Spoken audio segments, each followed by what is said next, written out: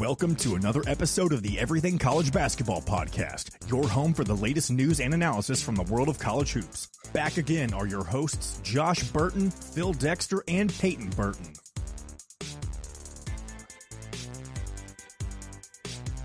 What is up, you guys? Welcome back to another edition of the Everything College Basketball Podcast, episode 130. I'm, of course, your host, Josh Burton. Joining me yet again today are a pair of my teammates, Peyton Burton, Phil Dexter, and before you both speak, raise your hand if you had Clemson 7-0, leading by unanimous two-game separation the ACC conference.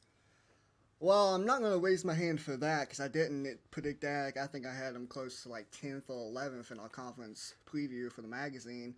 But I will raise my hand and say I did predict them to pick Duke or beat Duke this week. So I will raise my hand on that. But as far as them being 6-0, 7-0, what the hell they are, and leading the ACC conference, I mean, they're actually a good-ass team. And I mentioned to y'all, they're a lot better than I anticipated coming into the year. Yeah, I think they're a lot better than pretty much everybody anticipated. I mean, I don't think that anybody really can claim that they had them, leading the ACC at this point in the season, especially not with a full two-game lead. Still a long way to go in the ACC season, but, Brad Brownell's done a heck of a job so far to probably get himself off the hot seat there at Clemson. Well, and it's even crazier the amount of guys that they lost that was quote-unquote their best players, but it opened up spots for other guys. Like Tyson Hunter has been outstanding. He's a mismatch nightmare. We're going to talk all about Clemson. They got a big win yesterday against Duke, 7-0. We will talk all about Clemson. But today is a big show. Before we get into all that, got to remind you guys that this podcast is presented by House Enterprise and in part with the House of College Hoops. Head over to our site, house-enterprise.com for more information.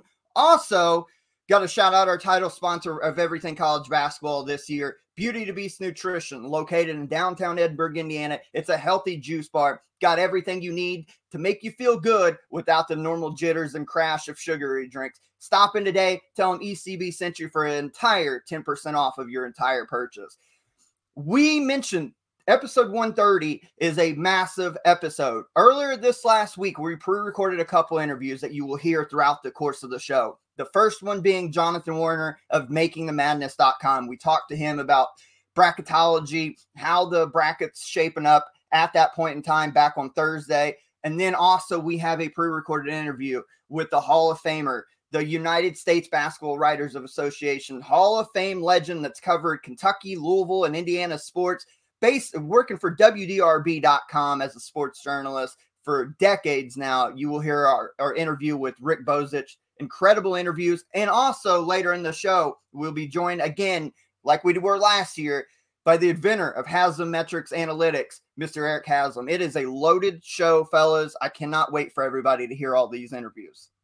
Yeah, me too. Just real quick before I forget, the reason I want you guys to know the reason that Duke lost this week is because it's Coach Shire's fault. So just letting y'all know there, it's Coach Shire's fault. He did it on purpose. He lost, so blame Shire. Hashtag, let's get this trend going. Hashtag fire John Shire. Am I right, Stephen Decker? Hopefully you listen to this.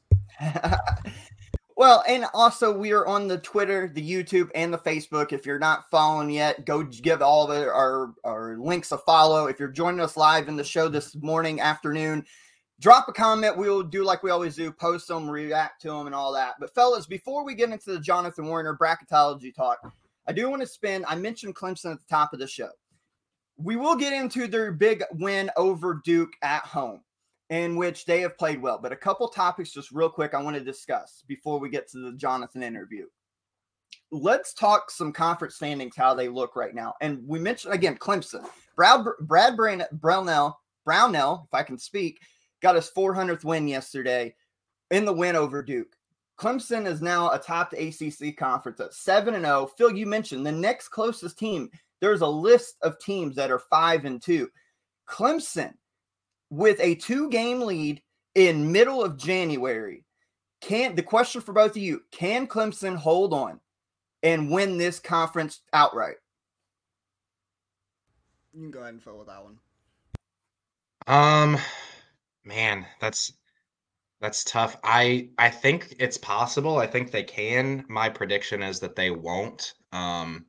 I just think as they get into the meat of this conference schedule and they run into, the UNCs and the Virginias, I think they're going to run into a couple of losses. Now, obviously, like getting the home win against Duke is crucial. You have to get the home wins that you can get in conference play. I think they're going to be in a position to be in the hunt for it, but my prediction is that they don't pull it out. And I still think that somebody in the group of Virginia, UNC, or Duke ends up the conference champion. Well, they don't play Virginia until the second last game of the season. They play them February 28th. It is on the road, so they're going to have to win that game. But the next 5 games is all very winnable. They go at Wake Forest, which Wake Forest beat Duke. Wake Forest is a solid team. They get Virginia Tech at home, Georgia Tech at home, go on the road to play Florida State, which Florida State's not been good this year. And they cap up a 5-game skid with going at Boston College. Boston College is pretty decent, but I think all 5 of those games are very winnable. Do I think they'll win the conference? No, I still think that I'm betting on Virginia to hold the ACC crown this year, but it's very possible they could win this conference this year. I mean, hell, they started 7-0, so very possible. We talked last week a lot about home court advantage in conference play. Look at these teams right now, home records. Clemson 10-0, Miami 10-0, Wake Forest 9-0. You've got Duke and North Carolina 9 and 8-0 respectively. Tell me again how important home court advantage is in conference play right now.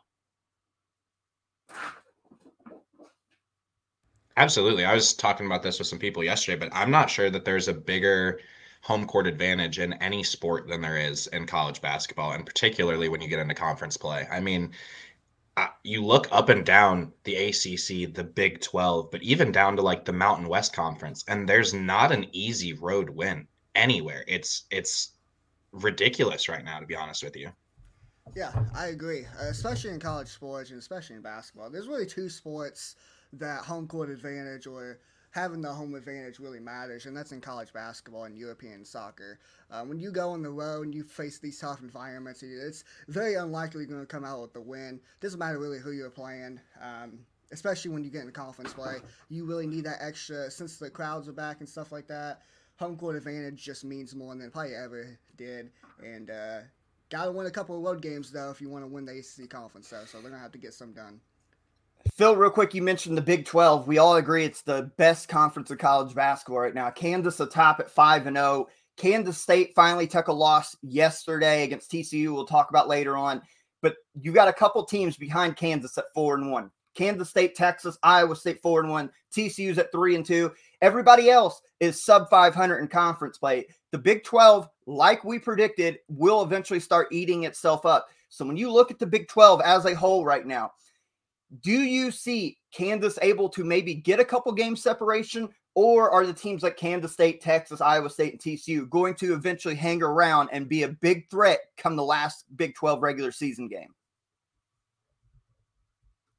I mean, I personally think that Kansas is the clear cream of the crop in the Big 12. I think it's kind of them. Then there's a pretty prominent second tier. And then I think we're starting to see a little bit now that maybe that bottom tier of teams isn't quite as strong as we thought it was, with Texas Tech now to an 0-5 start. Oklahoma State hasn't been very impressive in conference play. Oklahoma's struggled a little bit here or there. So you have some teams at the bottom of the conference that I think we expected to maybe be closer to 500, as you mentioned, Josh, and are stinking it up a little bit right now. But no, I think Kansas is the clear cream of the crop, and I think they ultimately win the conference by probably 2 or 3 games. Yeah, I'm going to obviously agree with that. I think Kansas has started very well. They're 5-0 in conference play and easily could be 0-5 or really 1-4. Really the only game that they've looked pretty dominant in the conference play so far is that game at West Virginia. But Oklahoma State game, we could have lost. Texas Tech could have lost. Last night against Iowa State definitely could have lost. And Oklahoma, they had us down dead rights, down 10 points with like under 3 minutes to go, and we came back and won that game. So we very well could be sitting 1-4 in conference play, but we're not. I agree with Phil. I think Kansas is the cream of the crop when it comes to the Big 12 basketball, and I think they'll win it by a couple games. They got 2 tough games this week, though, that very intrigued and very excited to watch this week. Well, I do have to say I was impressed with the guts that Texas showed last night. They were down 10 at one point, right around halftime against Texas Tech at home, and Rodney Terry got that turned around. They played a much better second half, won a tight game. I do think Texas, talent-wise, is probably not too far off of Kansas, but I'm just not sure that, the difference in coaching, no offense to Rodney Terry, but Bill Self is if not the best coach in America, then among the best. And you see that play out in close games consistently. So I think that gives Kansas a big advantage there as well. And what quick one, Texas. Well, how about this, Phil? Go ahead, Peyton. Texas. Before the Texas Tech game, they played a tough TCU team. TCU had them down like 20 points before, and then they ended up storming back and making a comeback and ended up winning that game. So I think they got the toughness, and I think they got the talent to compete. It all comes down to coaching. Well, my point on that too is ever since we talked about it last week, the Chris Beard situation, ever since Rodney Terry has taken over at Texas, they are now 7-1. Like, that doesn't happen a whole lot when you have a scandal like this, a changing of a head coach, and the team continues to fire off well. This team is tough-minded. They are built. They're obviously playing connected together. Texas is still a real threat. They're still a real threat. But let's move real quick to the Big East because we got to get to this Jonathan interview. The top of the conference, Xavier 6-0, Marquette Providence 6-1. Then the two quote-unquote favorites coming into this year, Connecticut, Creighton, both 4-3. Creighton's playing better. Connecticut hit that little slump. So what do we make of the Big East right now? And God dang, how good is Sean Miller?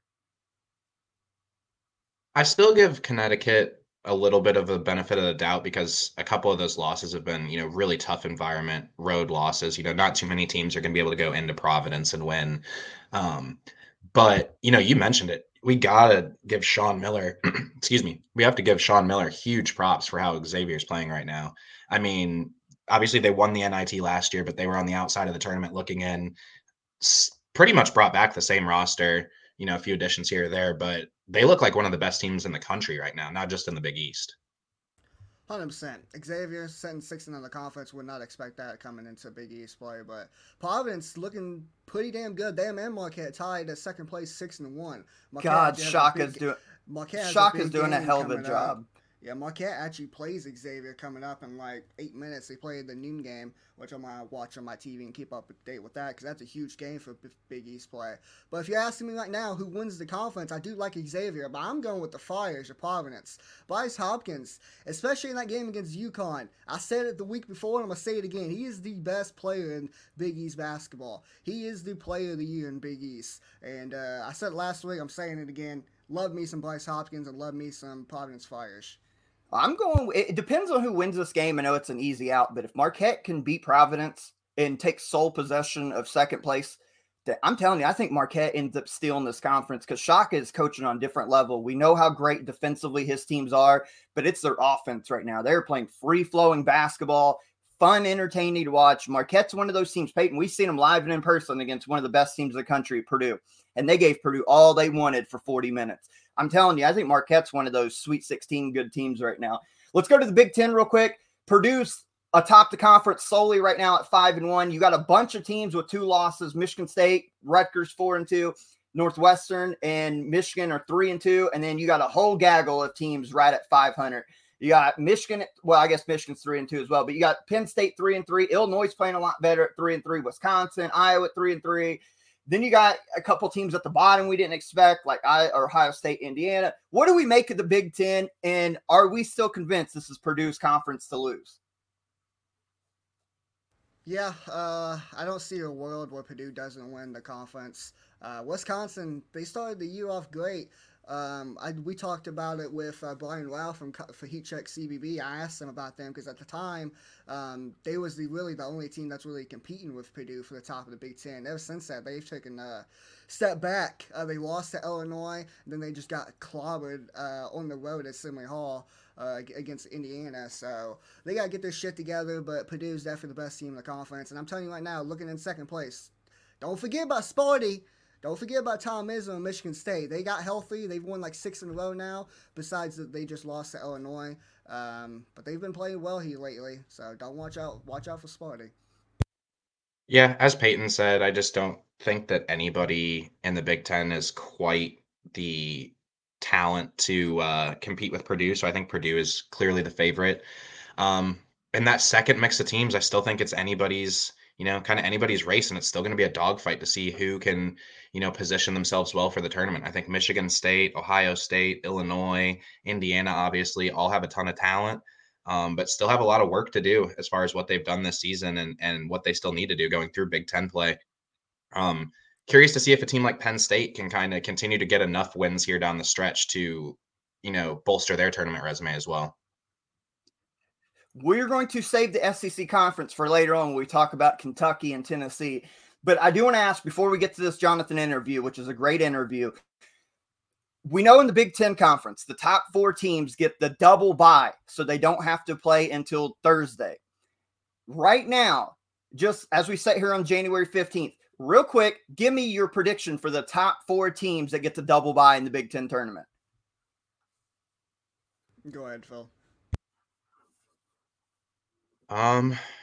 Purdue, Michigan State, Ohio State, and Illinois. I think that's it. I'm going to go with Purdue, Michigan State, Illinois, Iowa. I will say, I think we got the majority of those. I'm going to say Purdue definitely. I think Michigan State holds on. I love the way Illinois is playing since Sky Clark left. Love the way they're playing. So I'll go Illinois third. And I think there's going to be a surprise, and I think it's going to be the Rutgers Scarlet Knights. 4-2 right now. I figured they're going to hold home court more times than not. I think that's enough to get on the 4th place finish and a double bye. But great stuff on the conference standings. A lot of stuff that we probably didn't expect, and there's going to be more when we talk about the SEC. But right now, we want to go to our pre-recorded interview with Jonathan Warner of MakingTheMadness.com. Talk all about bracketology. It's a great insight to what goes into looking at brackets and teams and how they fall. I hope you guys enjoy this interview, and we'll catch you on the other side of it. Joining us now on episode 130 of the Everything College Basketball Podcast, we're joined by Jonathan Warner, the founder of MakingTheMadness.com. He deals in daily bracketology. It is that time of year where we start really diving into bracketology now that conference play has fully began across the country. Jonathan, it is our pleasure to have you, my man. How are you doing today? Doing pretty good. Obviously, once we hit into January, the focus starts getting into college basketball and starts getting into the bracketology. So pleasure to be on and talk some bracketology. Absolutely. And we're probably going to be all over the place because bracketology, especially in January, it's going to be very fluid. You do daily. I'm sure you see the changes from day to day. But I do want to start, it seems like the hot topic of the year right now is the Kentucky Wildcats. Obviously, I think most people have them outside on the outside looking in. I think Joe Lunardi has them currently as the first 4 out. So when your bracketology and your outlook, as they sit here 10-6 on the year, without a quad 1 win, actually more quad 4 losses than they do quad 1 wins, which is wild to say. What is your outlook as we sit here on January 12th of the Kentucky Wildcats tournament resume? Yeah, it's looking a little bit grim early on in the season. Now, obviously, there's still plenty of time left for them to make a run. They still rate pretty well in the analytic metrics, but right now they just don't have those quality wins. Obviously, when you play in a league as difficult as the SEC is, you're going to have opportunities. So I'm not going to consider them dead by any means. I think if they can rally, put together some good performances, get a win here or there. You don't necessarily have to beat Tennessee or Alabama, who look like they're going to both be on the 1 line. But, you beat an Arkansas, you beat a Missouri, you beat, some of these other pretty good teams in the SEC. I do think they can still rally to make the NCAA tournament. But at this point in the season, I have them, not in the group that's even really, considered to be in the NCAA tournament mix. I think they're, a fringe NIT bubble team right now, but that can of course change if they can, rally. But right now, just kind of a grim outlook for the Wildcats. Well, we've always been under the belief, because historically the NCAA has shown us this, that if it's close, if it is a close call between, let's say, come Selection Sunday, a team like Kentucky's on the bubble and a team like, let's say Dayton, for instance, I feel like Kentucky would get the favorable option because of the name brand, and NCAA is not stupid. They know who's going to drive the money. So do you feel like, even with not the quad 1 wins yet and all that, but let's say they continue down this path, pick up a few quality wins and are firmly on the bubble come Selection Sunday, do you feel like that they could sneak in just because of that kind of name brand situation over a team like a Dayton or whoever? Yeah, I definitely think, if they are able to rally here and, start to pick up a few quality wins as the season goes along, I think, if they get into that, I consider like the 13 loss, if you're entering Selection Sunday with, 13 losses, I think if you're in a league like the SEC, like the Big 12, like the Big 10, those leagues that are just, gauntlets most years, you're probably at that point going to get into the NCAA tournament, even with, not a ton of wins. Maybe, Kentucky obviously is, if they are to have that, high amount of losses, they're also going to have a good amount of, quality wins. So I think if they get into a position where, let's say they're 19-13 entering the NCAA tournament, or 20-13 entering Selection Sunday, I think that would probably get them in. But the road to get there involves being some pretty good teams. So they're going to have to, step one is beat some good teams, and then, worry about, what the NCAA tournament committee is going to do later. John, I agree with everything you just said, but on the other end, I think Kentucky would be a great 1 seed in the NIT tournament. How about you, George? Sorry, I had to. What an ass. I had to. Sorry, y'all been giving me shit about Louisville being 2-20, or what the hell it is. I don't even know anymore, but look at your updated bracket from today. Your 1 seed so far, you got Kansas in the Midwest, Purdue in the South, Houston in the West, and rounding at the East region, you got Alabama. Out of those 4 teams, do you think that those 4 teams are like the best teams in the country right now and can make a Final Four run? I mean, I think there's more than those 4 teams. I think from a resume perspective, those 4 teams have kind of established themselves at this point as the clear top 4 teams from a resume perspective. But certainly you look at, the 2 line, I think Tennessee, is a really good, dangerous team that can win a title. I think UConn, they've struggled a little bit here of late, but they look like a team that, early on can go win a national championship. Arizona, I mean, I certainly wouldn't count them out to make a run. UCLA is doing pretty good. And, no one in the ACC has established themselves, at least yet, from a resume perspective. But I certainly think there are a lot of teams that are seated a little bit lower that, could make a run and could, potentially get up to that 1 line. And then once you're as a 1 seed, you have a easier path than most. I think there's certainly some teams that currently aren't on the 1 line that could make a Final Four, could win the national championship that we're not even talking about at this point. Yeah, absolutely. I mean, I feel like this year, there's not a great team per se in college basketball. There's a lot of really good teams and a lot of teams that maybe haven't started to hit their peak yet. I think we're set up for a wild NCAA tournament. Phil, I know you had some camera issues. I feel like, are you back now? Yeah, I think I'm good. Okay, go ahead. So yeah, I wanted to stick with the ACC, Jonathan. A team like Virginia Tech was probably comfortably, looking at an at-large bid like a month ago. And I see you don't have them in currently after their loss, last night. So can you just talk about, I guess, their margin of error or lack thereof the rest of the season and what they'll have to do to get into the tournament?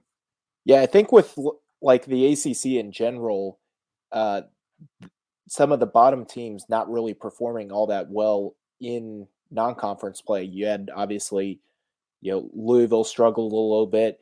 Florida State very much struggled. They were, projected to be a good team. I think you're starting to see having that bottom of the ACC start to beat some, NCAA tournament teams like a Wake Forest, like a Virginia Tech, that you were considering a, potential NCAA tournament team.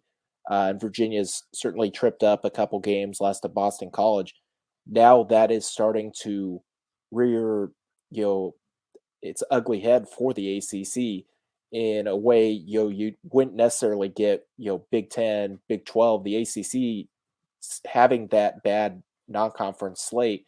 Now I think could be in a position where it ends up costing each team in the league, if they take those bad losses, a seed or two come Selection Sunday. I think Virginia Tech is an early, team starting to figure that out.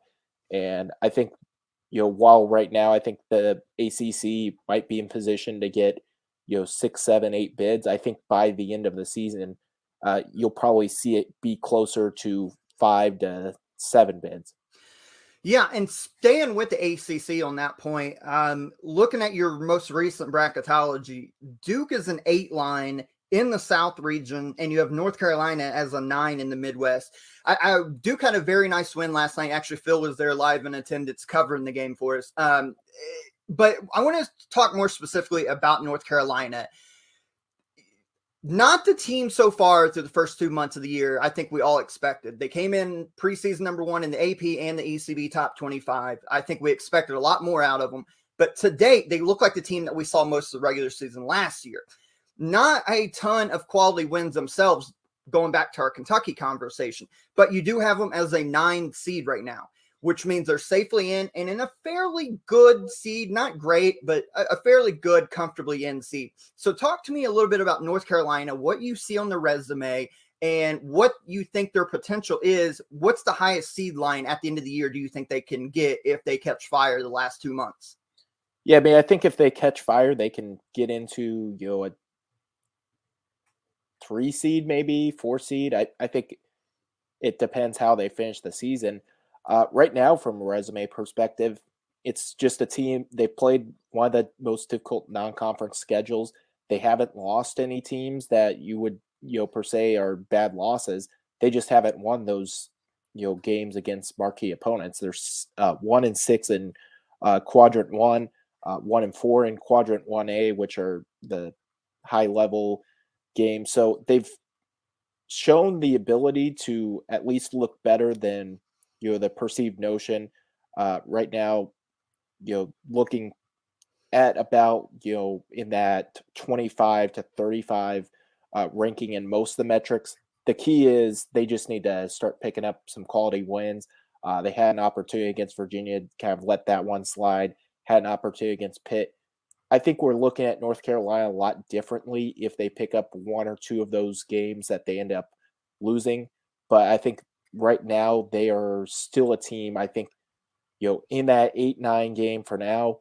But if they go on a little bit of run, pick up a couple quality wins along the way, I think you'll see them, start to move up the seed line and get, to 5 seed or 4 seed or something along those lines. So basically, even if they do catch fire, nothing higher than max maybe a 3 seed for North Carolina. Yeah, I could maybe see 2 if, they go without losing the rest of the year. But realistically, I think 3 or 4 is about their ceiling. Perfect. Phil, I know you want to talk about your Illinois boys.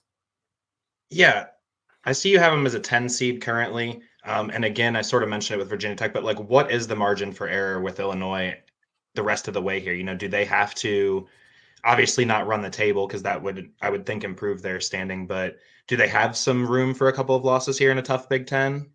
Yeah, I think the Big Ten is showing us kind of in a similar way with both the Big Ten, Big 12 is, I think you can have weeks where you can go 0-2, you can lose 3 straight games, but if you rally and win a few games in a row, which Illinois has done at least recently, you can go from being a team that, the season outlook is, we might miss the NCAA tournament altogether, to very quickly, because how many quality opponents you're going to play on a nightly basis, you can go from, let's say, being a 11 seed to moving up to being like a 6 or a 7 seed. And I think that's kind of the great thing about playing in a league like that is you can, go on a 2-week stretch where you get hot and start beating people. I remember last year with Iowa, they were kind of a team, I think mid-February, most people were considering at least on the bubble, and they finish out February very strong, go and obviously win the Big Ten tournament, and all of a sudden they get a 5 seed. Didn't go amount to anything in the NCAA tournament, but you can certainly rally in a league like the Big Ten to go from being on the bubble picture to being all of a sudden very safe and in position to get a good seed. So switching gears a little bit away from the power conferences, we have Florida Atlantic sitting at 15-1, and then a team like Charleston sitting at 17-1. Are both of those teams in a situation where they're going to have to either A, run the table and win their conference tournaments to get in, or do they have a little bit of room where they may be able to get an at-large bid as well? Yeah, I think both teams have kind of established themselves as having a little bit of wiggle room just because of the records. I think Charleston has a little bit less wiggle room just because the CAA is not as good as Conference USA. I think Florida Atlantic can drop a couple games in Conference USA, and they're still going to have a chance at being an at-large team just because Conference USA is right now sitting at being one of the it's not a power conference league, but it's one of the better mid-major leagues out there, whereas the CAA is certainly less competition for Charleston. So I think Charleston probably needs to lose maybe just 1 to 2 more games if you're including the CAA tournament, whereas I think Florida Atlantic could lose 2 games in the regular season, then lose a game in the CUSA tournament and still make the NCAA tournament. I think Florida Atlantic has a little bit better of a resume at this point. Going back to the Big Ten Conference, one of the favorites to win the Big Ten Conference this year was the Indiana Hoosiers. Right now, they're currently sitting 10-6, 1-4 in Big Ten play. They've lost 5 of the last 7 games, including 3 in a row that they've lost at Iowa by 2 points when they led by like 20 points in the first half. Lost by 1 point at Assembly Hall against Northwestern, and then they just got embarrassed by Penn State on the road at Penn State. What does IU got to do to get into the tournament? Because right now they're in your next 5. Yeah, I mean, the key is going to be start winning games. I think it's going to be a situation if they're right there on the bubble come Selection Sunday, and they start to look better when Xavier Johnson and Race Thompson hopefully return. I think you could get a situation. We saw this a few years ago with Bonzie Colson missing some games where the committee seemed to value their resume a little bit more just because they took out some of the losses that Notre Dame at that point had because of injuries. I think if Indiana can start to rally, especially when they get Race Thompson, Xavier Johnson back, I think they still can make the NCAA tournament. But the key is obviously you guys start winning games, getting on a little bit of a rally. And right now, looking at their numbers, Indiana is just they're 1-5 in quadrant 1, 2-6 in the first 2 quadrants. So they've beaten the teams they're supposed to win, but you guys start beating some quality opponents, and especially when you're in a league like the Big Ten, it is a gauntlet every night. And while you're going to have opportunities to get those quality wins, the losses can really stack up in a hurry. So I think the key is getting a at least decent record. Maybe for Indiana, it's like 18-14, 19-14 might get them in, but they've got to start rallying some wins. Yeah, and that Xavier win's holding a lot of weight right now, which is good news we have a large contingent of IU fans. Hoosier Nation shows up big for ECB. So good news for them that Xavier continues to win. And I want to wrap this up real quick because we appreciate your time, and I know we got to get out of here. Speaking of the Big East, just real quick, of the top 4 teams, I just want you to give me your answer between Xavier, Marquette, Providence, UConn. When Selection Sunday rolls around and the brackets are revealed, of those 4 teams, who has the highest seed of those 4 teams? I certainly think UConn has the biggest advantage just because of what they did in non-conference play. Obviously, getting that neutral court win against Alabama and how dominant they looked in non-conference play. But I think of the other 3 teams, I think Xavier and Marquette are both really rallying to high projected seeds at this point. I think both those teams are looking pretty good. I would lean Xavier as being a little bit higher seed just because I think they've been playing a little bit better as of late. And I think Providence will get a pretty decent seed. I think all 4 of those teams will get single-digit seeds. I would expect Creighton to, right now I have them out. I think eventually they start to turn in and rally a little bit. But out of those 4 teams, I think UConn certainly has the highest potential for seed. Right now they're sitting as a comfortable 2 seed. But certainly I think Xavier and Marquette all can get pretty high seeds as well. Well, good stuff from Jonathan Warner of MakingTheMadness.com. Jonathan, we appreciate your time. We'll hopefully have to try to get you back on here in a few weeks as we progress throughout the year and get one step closer to March Madness. Go check out the website, MakingTheMadness.com. He does daily bracketology. If you're not following him already, it's at Bracketologist3 on Twitter. Go give him a follow. Good stuff, Jonathan. We appreciate your time, and we'll try to get you back on here in a few weeks as we get closer to March. All right. Thanks you guys for having me on. Definitely a fun time. Yep. Take care, man. We appreciate your time. We'll take a commercial break. When we come back, we got more of episode 130 in college basketball.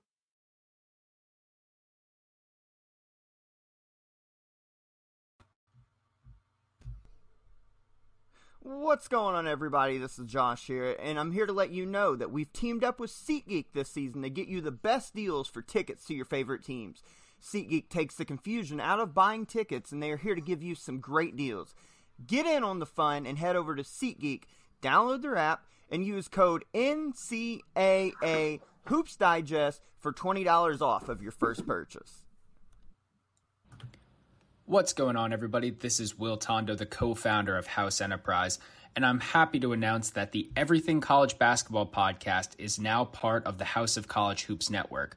We're really excited to bring you some premier college basketball content this season, so check out the website www.house-enterprise.com for all of our content creators, all of our college hoop stuff, and we're excited to get this season rolling.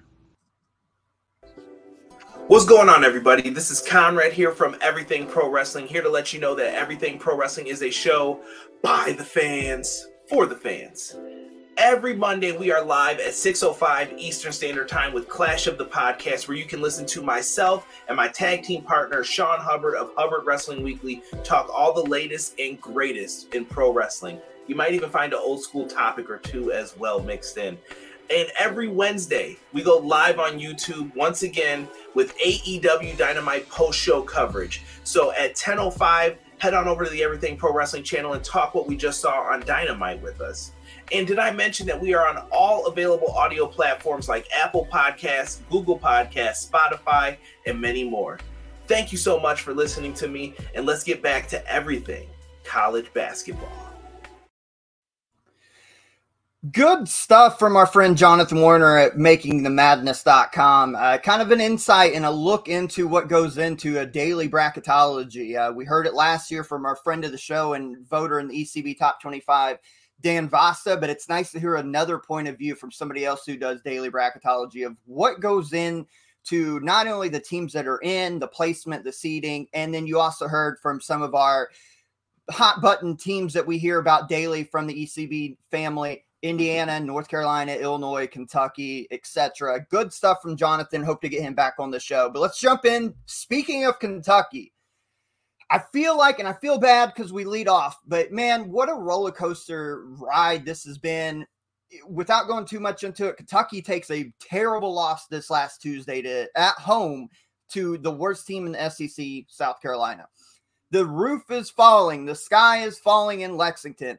You seen the guy get kicked out because he had the sign that said, please go to Texas. You've heard all the rumors of dissension. I put a video out on our Facebook group about all the stuff that I've heard to date about the contentious relationship between Coach Cal and the AD Mitch Barnhart. All this got put aside when the Cats went into Knoxville yesterday to play the number 1 ranked defense in college basketball in a place that they have struggled in here as of the last couple years. Thompson-Boling, we know how good Tennessee is and how tough this is. And it made matters worse when before the start of the game, it was revealed that Kentucky would be without their starting point guard, Xavier Wheeler, and sophomore Damian Collins. We said it last week in our predictions. I didn't even ask who was going to win. I asked how bad would Kentucky lose?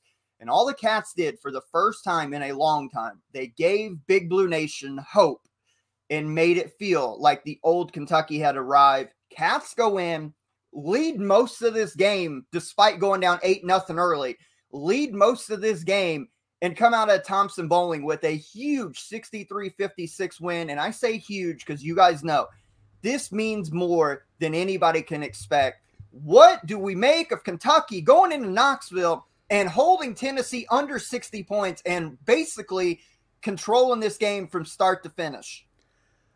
Before I talk about this game, let me just add something real quick. If any Tennessee fan is listening to this podcast and you hopped on Twitter and started saying shit like Kentucky beating y'all, it's basically saying that Tennessee is Kentucky's Final Four. If you say that and you're actually being serious, you're a fucking idiot. Because no, Kentucky beating y'all isn't equivalent to them making the Final Four. Kentucky beating y'all, it doesn't matter if it's in Thompson-Boling or Rupp Arena. Like, that's what they're supposed to do, even on a down year. So, fuck off with all that bullshit. Going into this game, I didn't get to watch first half, but I did watch the second half. Before, the refs, dog shit. Especially in that second half. A lot of non-calls on Placevic. Travel calls. By the way, real quick. Tennessee just breeds, like, the worst, like, heel wrestling type people on their team. Grant Williams, Uros Placevic, Santiago Vescovi. Why are they put that nasty orange on and they become like the biggest crybabies and cheap shot dirty people in the world of basketball? Yeah, I don't know. But looking at the stats and when I was watching the second half, it's very easy to see why Kentucky won this game. First of all, they hit free throws. So shocker, they hit free throws. 22 out of 25. That's 88%. And the second reason, probably the main reason they won this game, because they dominated Tennessee on the glass. 43 rebounds to Tennessee's 23. That's a plus 23 margin for Kentucky going into the Wildcats' favor. That's why they won this game. They didn't really shoot the ball well from three, 31.3%. But neither did Tennessee. They was 14.3%. Hats off to Kentucky. You got your best win of the season. And this could be a momentum builder. I'm not ready to say that they're tournament ready, that they're going to go on this big run. I got to see it. They got to be this team a couple more games and be a little bit more consistent, but it's a good start. And boy, oh boy, Kentucky did look a lot better when they didn't have Xavier Wheeler dribbling the air out of the ball every possession. Yeah, speak on that, Phil. No Xavier Wheeler, and the offense looked a lot better. Yeah, the offense looked a ton better. You've seen guys moving without the ball better, just quicker decisions passing the ball. Our friend Matt Sack mentioned on a topic you were just talking about that Tennessee's style of defense in this game was basically just foul on every single play because they know the referees can't call it. I mean, there wasn't a single clean Kentucky possession that I seen really. I mean, Tennessee was very physical throughout. And, Peyton mentioned Kentucky hitting their free throws. Kentucky could have been at the free throw line a lot more in this game, to be honest. I mentioned last week I did not predict Kentucky to beat Tennessee, but I thought that Kentucky would play them tough. Just because I did think that, this rivalry game would kind of get Kentucky's blood pumping a little bit. Their season's sort of on the line, and I think we've seen that. But I'm also with Peyton. I'm not ready to say that, they're absolutely 100% going to turn it around and we're going to see the top 5 team we expected now. I need to see it on the floor first for more than one game. Absolutely. And I don't think any rational BBN member thinks this, but I think it's a good starting point. And the Field of 68 guys mentioned this. Houston's lost Alabama. Alabama going into Houston's the best win we'll see all year in college basketball, more than likely. But this has got to be number 2. And this could be a massive momentum builder and a couple other things rounding this game out. Without Xavier Wheeler, Cal's hand was forced, and Kentucky had no choice but to fight in this game, and fight they did. But the lineup Big Blue Nation has been clamoring for all year had only played 15 possessions the entire season together.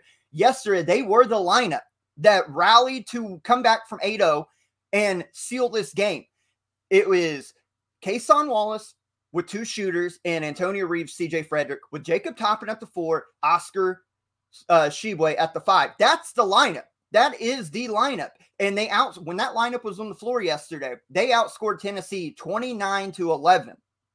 That's the lineup. And if that's the lineup, Cal realizes, I got to play from here on out the majority of the time. Obviously, you're going to have to mix in when Wheeler comes back, mix him in. I think he's got to come off the bench, though.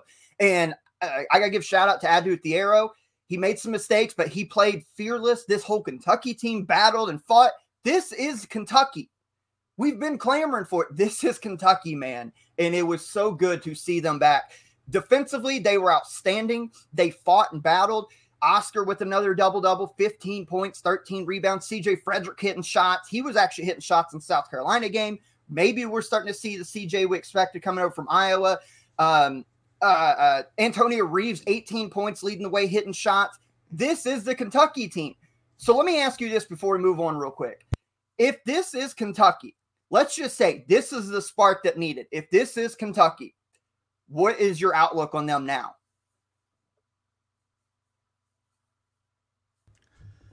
If they can play like they did against Tennessee, going at Tennessee out Thompson-Boling Arena, when a place that they've been snake bit in the past, even when they had good teams. Like Josh, you mentioned it, I think about a week, I think it was actually last week when we was previewing this game, you mentioned it, even on good Kentucky teams, the Tally Hero year, Kentucky was really good, top 10 all season long, but when they went at Thompson-Boling Arena, they ended up losing. If they can play like this, then I think they could be a potential. I definitely think they're a tournament team. I think they could potentially get to the Final Four. The next 3 games is pretty favorable. They play at home. They play in Rupp for Georgia, in Rupp for Texas A&M, and then they go on the road against Vanderbilt, and then they get that big Kansas game in Rupp Arena. If they can go 3-0 in those, and then win or lose against Kansas as long as they play well, then this definitely could be the turning point for Kentucky. But like I mentioned earlier, I got to see it more often. They need to be more consistent. And whenever Xavier Wheeler comes back, he's got to learn that he can't dribble the air out of the ball out of possession, that he has to run offense and not stand still. Because if not, then he's potential just not starting the rest of the season. Yeah, I'm with Peyton. I mean, I think this team obviously has the talent to be beyond a tournament team. I could see them, going into the second weekend of the tournament. I don't think they're a Final Four team still. I just don't think that they have the necessary shooting consistency around, Oscar to spread the floor enough. But I do think that, if they can lock in on defense like this, move the ball as well as they did, obviously hitting your free throws is huge. Like I said, I think they could probably do a Sweet 16 run. This is Kentucky's first ever road win against a top 5 opponent as an unranked team. Pretty incredible stat. Let's go rapid fire because we got to get to the Rick interview here. Some other big games staying in the SEC. We dubbed it as one of the best games all week. Back in midweek, we had Alabama walking in to Bud Walton Arena and putting a smackdown on Arkansas, 84-69. Fellas, I just want to ask you this. We talked a lot last week about Houston, Kansas, best teams in the country. It is damn right time to put Alabama in that atmosphere. Great resume. Great pieces, big, NBA big. They got a playmaker. They got stars. Alabama's the real deal here. Yeah, man. They're just beating up teams. They just embarrassed LSU in a big rivalry game there last night. Beat them legit by 40 points, which is incredible. Alabama, though, I mean, Braden Miller's the one that's getting most of the love for this Alabama squad, as he should, because he's probably the best freshman in the country. Top 2, definitely. But a guy that people need to keep an eye on is Mark Sears. He had 26 points in this game. 10 of 10 from the free throw line. 4 rebounds, 3 assists. I mean, he played 38 minutes. He's just been so good here lately. He's the one who tore Kentucky up in that game last week or a couple weeks ago. He's so good, and he's so fun to watch. And for Arkansas, man, they really need Nick Smith back immediately if they want to keep this tournament resume going, if they want to change their season. Yeah, Phil, Arkansas, by the way, too, went to Vandy last night, took another loss. They're currently 1-4 in the SEC. Yeah, Arkansas 4 losses in a row. But I think that Alabama going into Bud Walton is still an impressive win. But like Peyton said, Arkansas needs Nick Smith back. Alabama's just loaded between Brandon Miller, Javon Quinterly, Mark Sears, Charles Bediako, Noah Clowney. They have a really solid team this year, inside and out. And I think they're one of the best teams in the country, without a doubt. Speaking of one of the best teams in the country, this was one of the games of the day. And by the way, it's bullshit. The Big 12, big time games like this, you have to go to ESPN Plus to watch it. How are they not on traditional cable? Like, you're telling me ESPN couldn't put this game on? But nonetheless, yesterday in Fog Allen, number 1 in the East to be poll, Kansas 62, number 13 Iowa State 60. Great back and forth game. Another close Kansas win. They've become the king of the close wins right now. Peyton, let me hear your quick thoughts about Kansas's big time win over Iowa State. Dogfight. That's pretty much sums up this whole game, and it's going to sum up the rest of the Big 12 games because every game is going to be a dogfight just like this one. Grady Dick did what he was supposed to, 21 points. He was a Ken Palm MVP. Bobby Pettiford did well. Kansas, I'm still saying it, best team in the country. Dwan Harris is still even though he had 0 points in this game, his production is just so impressive, and he's still the best point guard in the country for me. Big win, and I'm glad we got it done. Kansas handles business at the Phog. That's all you can say. I mean, they've done what they've been supposed to do over the past couple of weeks. It's been a lot of tight ones. They've been playing with fire a little bit, but winning close games builds great teams. So, said handling their business. Who didn't handle their business? We talked about it a little bit. We mentioned at the top of the show, Clemson 7-0, big time home win, defeating Duke 72-64. We mentioned Brad Brownell's 400th win at Clemson. Fellas, what do we make of Clemson and Duke? Duke's going to follow the top 25. They do not look good right now. Yeah, I mean, they obviously missing Roach hurts. They need Jeremy Roach back, but they can't find any consistency offensively outside of Kyle Filipowski, really. When Roach comes back, I think he maybe moves to the 2. You let Proctor run the 1 a little bit more and hope that Roach can provide some of that scoring. But story's really Clemson. I mean, we talked about him earlier, starting off 7-0. See if they can continue that through the end of the season. How good is Braven Galloway, man? He lit Duke Jesus, up in he this was game. good. 17 points, 4 rebounds, and especially down there in the clutch and late stage of the game, he was just hitting some big shots. PJ All at 26 points. I mean, they're 7-0 in conference play. Duke's got to get it figured out. They got to get a little bit better when it comes to scoring, especially down the stretch. But Tyrese Proctor, you missed those couple free throws, and that changed the landscape of the game. Hats off to Clemson. Clemson looks good. A couple other scoreboard rapid fire real quick. TCU goes in and gives Kansas State their first loss of the Big 12 calendar, beat them 82-68. Great win. I actually think that was at home, but still, you know what I mean. Great win there. You look at Missouri's now lost 3 or 4 after their hot start. They lost to Florida yesterday. Purdue dominates Nebraska Friday. Coach Painter's 400th Big Ten win. And then Indiana, who had been struggling, gets a dominant win against Wisconsin. Wisconsin without Tyler Wall in this game. Lots of shakeups. I think like 8 of the top 25 teams lost yesterday alone. Craziness inside the top 25.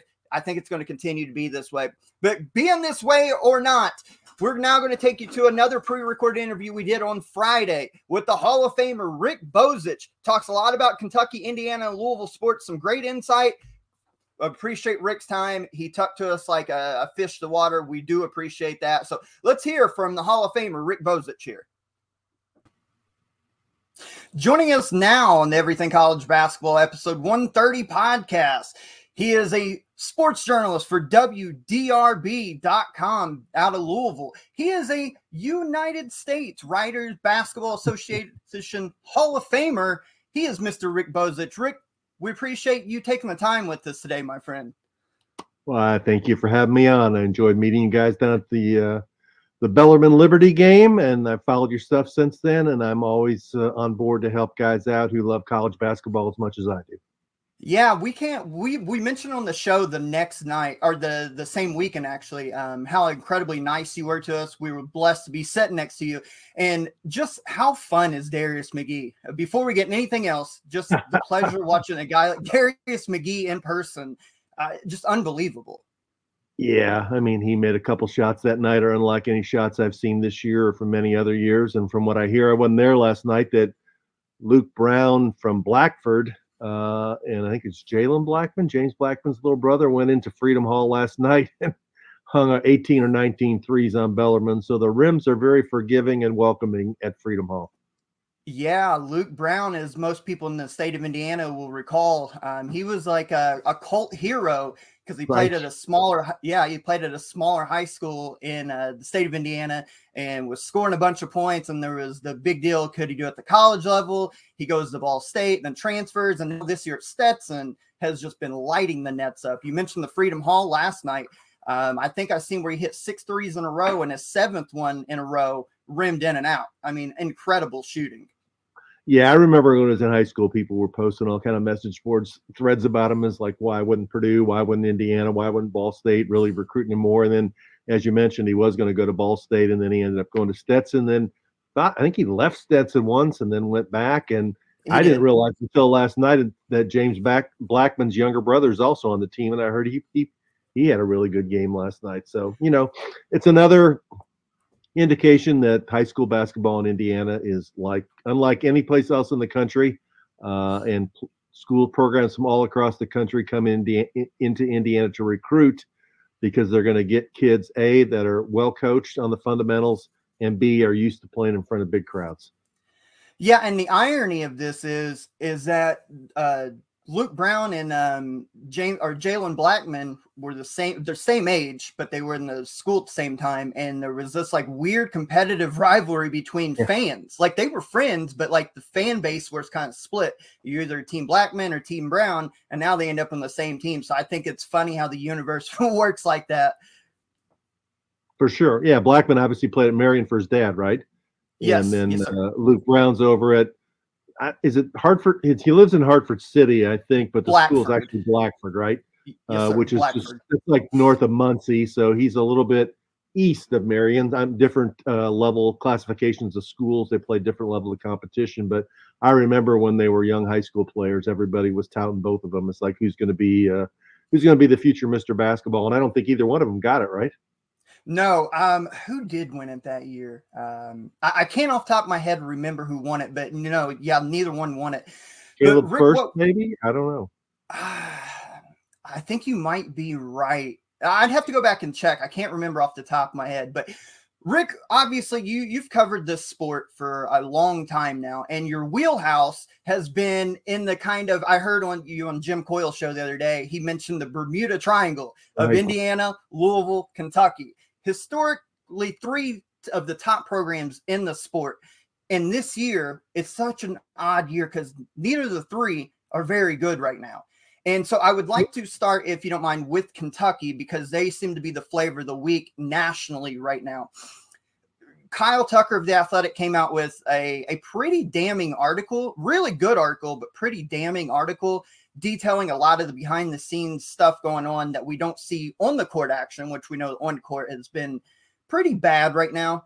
But the behind the scenes stuff is amazing information between the friction apparently between Coach Cal and the AD Mitch Barnhart, not getting the practice facility despite raising the $30 million.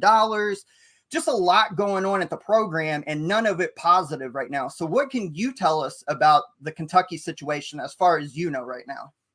Yeah, I mean, this has been going on really for a while, where there's been a little bit of friction there. It kind of escalated during the, I think it was the summer when Kentucky was down in the Bahamas on their summer trip, and Calipari made the comment that Kentucky was a basketball school.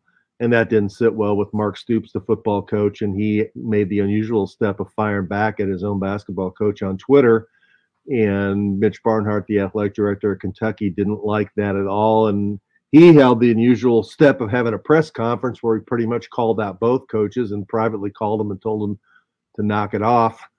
The latest development today is that Mitch Barnhart called into Matt Jones's radio show on Kentucky Sports Radio and basically addressed all this stuff, saying, do he and Cal not have no relationship? No, that's not true. That he comes in and talks to him, usually after every game. He watches practice.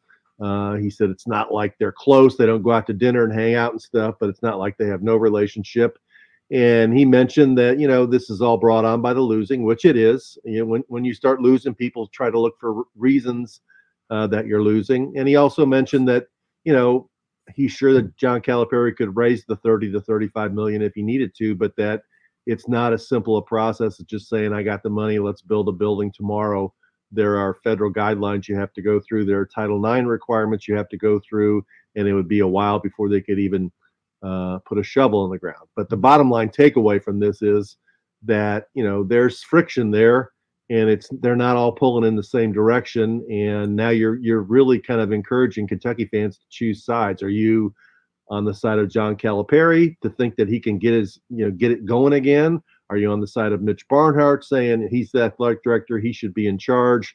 Do you want Cal to stay? Do you think it's time for a new guy? It's year 14. I always tell people the Kentucky basketball job is like the Notre Dame football job. There's a finite number of years you can do the job. And then people they quit looking at all the good things you've done, and they start looking at the things they don't like. And Cal's gone beyond the 10 years, which is usually what the number is. Rick Pitino was there 8 years. I think Tubby was 10. People start getting a little impatient at that time, and with good reason. Kentucky, as everybody knows, last year lost to St. Peter's. The year before they had a losing record. That's not going to fly at Kentucky. Well, and you mentioned the 10-year mark. If I'm not mistaken, Cal has mentioned in the past that Joe B. Hall, of all people, told him that you have about 10-year window at Kentucky. Anything over that, it's not good. And you mentioned he's in year 14. It's just a wild situation. And to be completely honest, I think we all can agree, if Kentucky was winning, none of this stuff would really matter too much right now. But the fact that they're 10-6, they took a terrible loss to South Carolina, coming off of the heels of getting completely ran off the floor down in Tuscaloosa. Things are not good in Big Blue Nation right now. And then these articles come out, even to the point where I think, and I put a thing on our Facebook today, a little quick video summarizing everything, where coming into yesterday before the article was released by Kyle Tucker, I think the majority of people in Big Blue Nation just solely pointed the finger at Calipari as to why the on-court issues. And I do believe he deserves a big chunk of it. But with this revelation of the Mitch Barnhart denying stuff as much as Cal apparently realizes he needs an offensive coordinator, wants to hire additional support staff. And apparently, if you believe the article, Mitch Barnhart says no to hiring an offensive coordinating coach, a defensive coordinator coach, and a GM, basically, which like the schools like Duke have. So it's a lie. It's never one person or one particular thing. But when you look at this Kentucky team, very much underachieving and underperforming, what do you point out as one of the big things, or maybe multiple things, that's went wrong so far for Kentucky as we sit here on January 13th? Well, the first thing I'd say is St. Peter's doesn't have an offensive or defensive coordinator or a general manager or a new practice facility, and they did okay.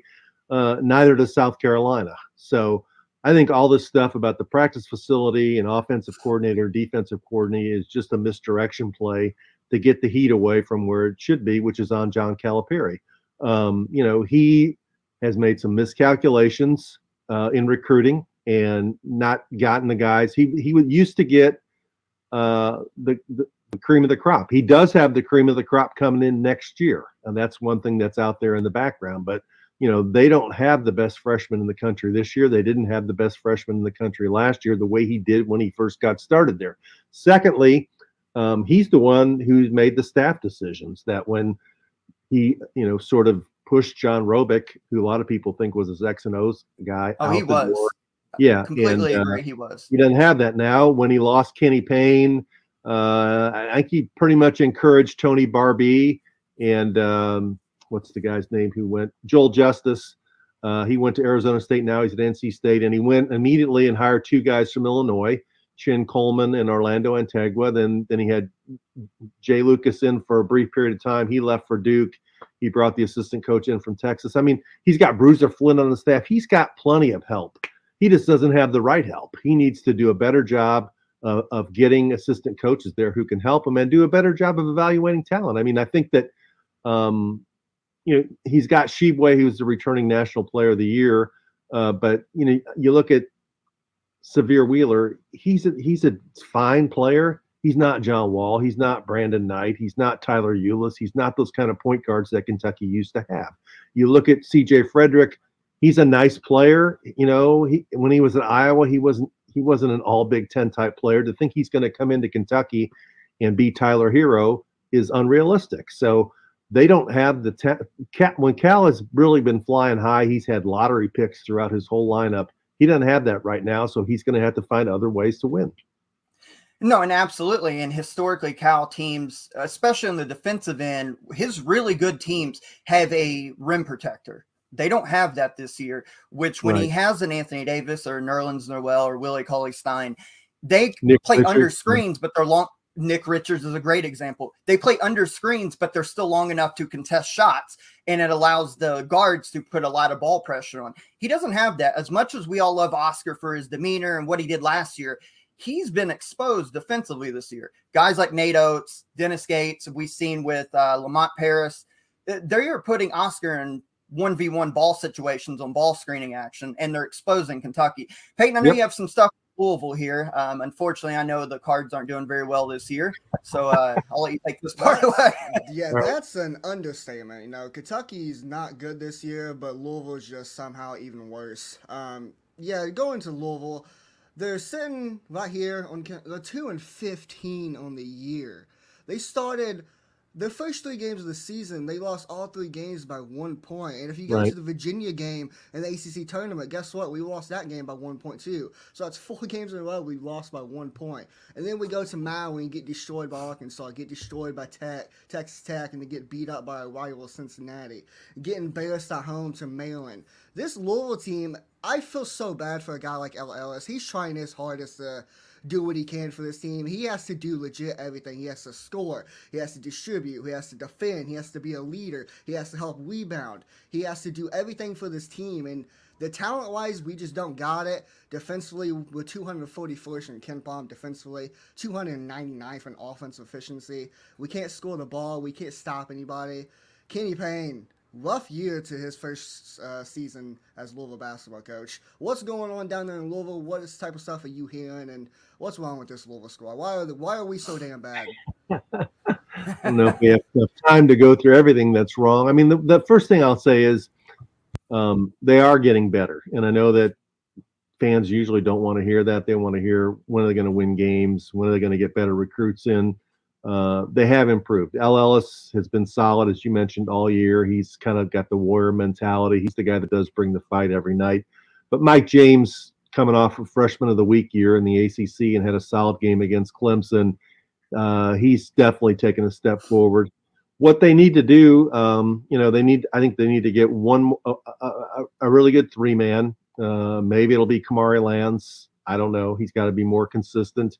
But you have the 3 big guys who really, the issue is that their skill set is all pretty much the same. And Jalen Withers, Brandon Huntley-Hatfield, and Sidney Curry, they're not guys who can really play out on the floor. They're all really 5 men. And Curry hasn't been in shape for a lot of the year. Brandon Huntley-Hatfield, I think, is learning to become more of a post-type player. And Jalen Withers, to me, he's been the most puzzling of the inside players, because as a freshman, I thought he was pretty good in the post. Last year, he moved out to the wing under Chris Mack, and that wasn't his forte. And this year, he still kind of floats out there at times. And even Kenny Payne's gotten frustrated with him and began not starting him and starting Kamari Lands instead. So, what they have to hope for, is just to continue to show incremental improvement. I think they've won more fans back on their side with playing better defense and having more hustle. I don't know how many of the home games you guys have been to, but the atmosphere in the last 2 home games against Wake Forest and Syracuse was much better. They got the crowd engaged, and they got Carolina tomorrow on Saturday. Carolina they played this weekend. Armando Bacot is not going to play in that game, so that gives them a chance. And then after the season's over, they have to be aggressive and very determined to get at least 2 and maybe 3 guards or wing players out of the portal, because they need immediate help, and they can offer plenty of playing time. Real quick, Josh. Oh, go ahead. Real quick. You mentioned Sidney Curry. I want to talk to him. I talked about him Sure. real quick. Last year, second half of the year, this dude was looking like an all ACC type Right. guy. And to start the year off, he just looks like a shell of himself. You mentioned he's not in shape. What's the deal with him? Is he just not gelling well? Or is it just it comes to that he's just not in shape, like you mentioned? Yeah, I mean, it's hard for us to understand how a college basketball player at the Power 5 level could allow himself to come into the season and not be in shape. So that has been that's been a confusing thing for a lot of people to understand. Kenny Payne's been on him. He even came up with a diet for him to be on, calls him at 1:30 in the morning many nights to make sure that he's staying on the diet, and is trying to work with him.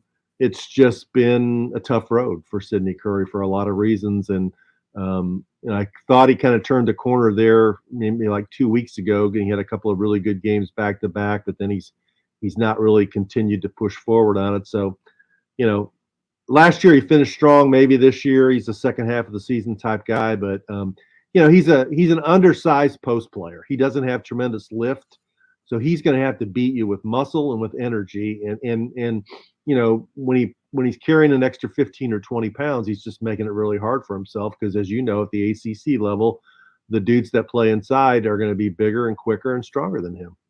And they have bigs in that conference that run the floor really well, a Yes, la they do. North Carolina. Yes, The they do. last couple things for you, because we appreciate your time and want to be cognizant of that. The last Okay. thing on Louisville I want to ask, because Peyton included, a lot of the Louisville fans that we have in our group that we talk to on our Twitter and in games, the two biggest frustrations I think from them that we hear about Louisville is one, dealing with Kenny Payne. And I want to ask you, without putting you in a weird spot, is his demeanor on the sideline.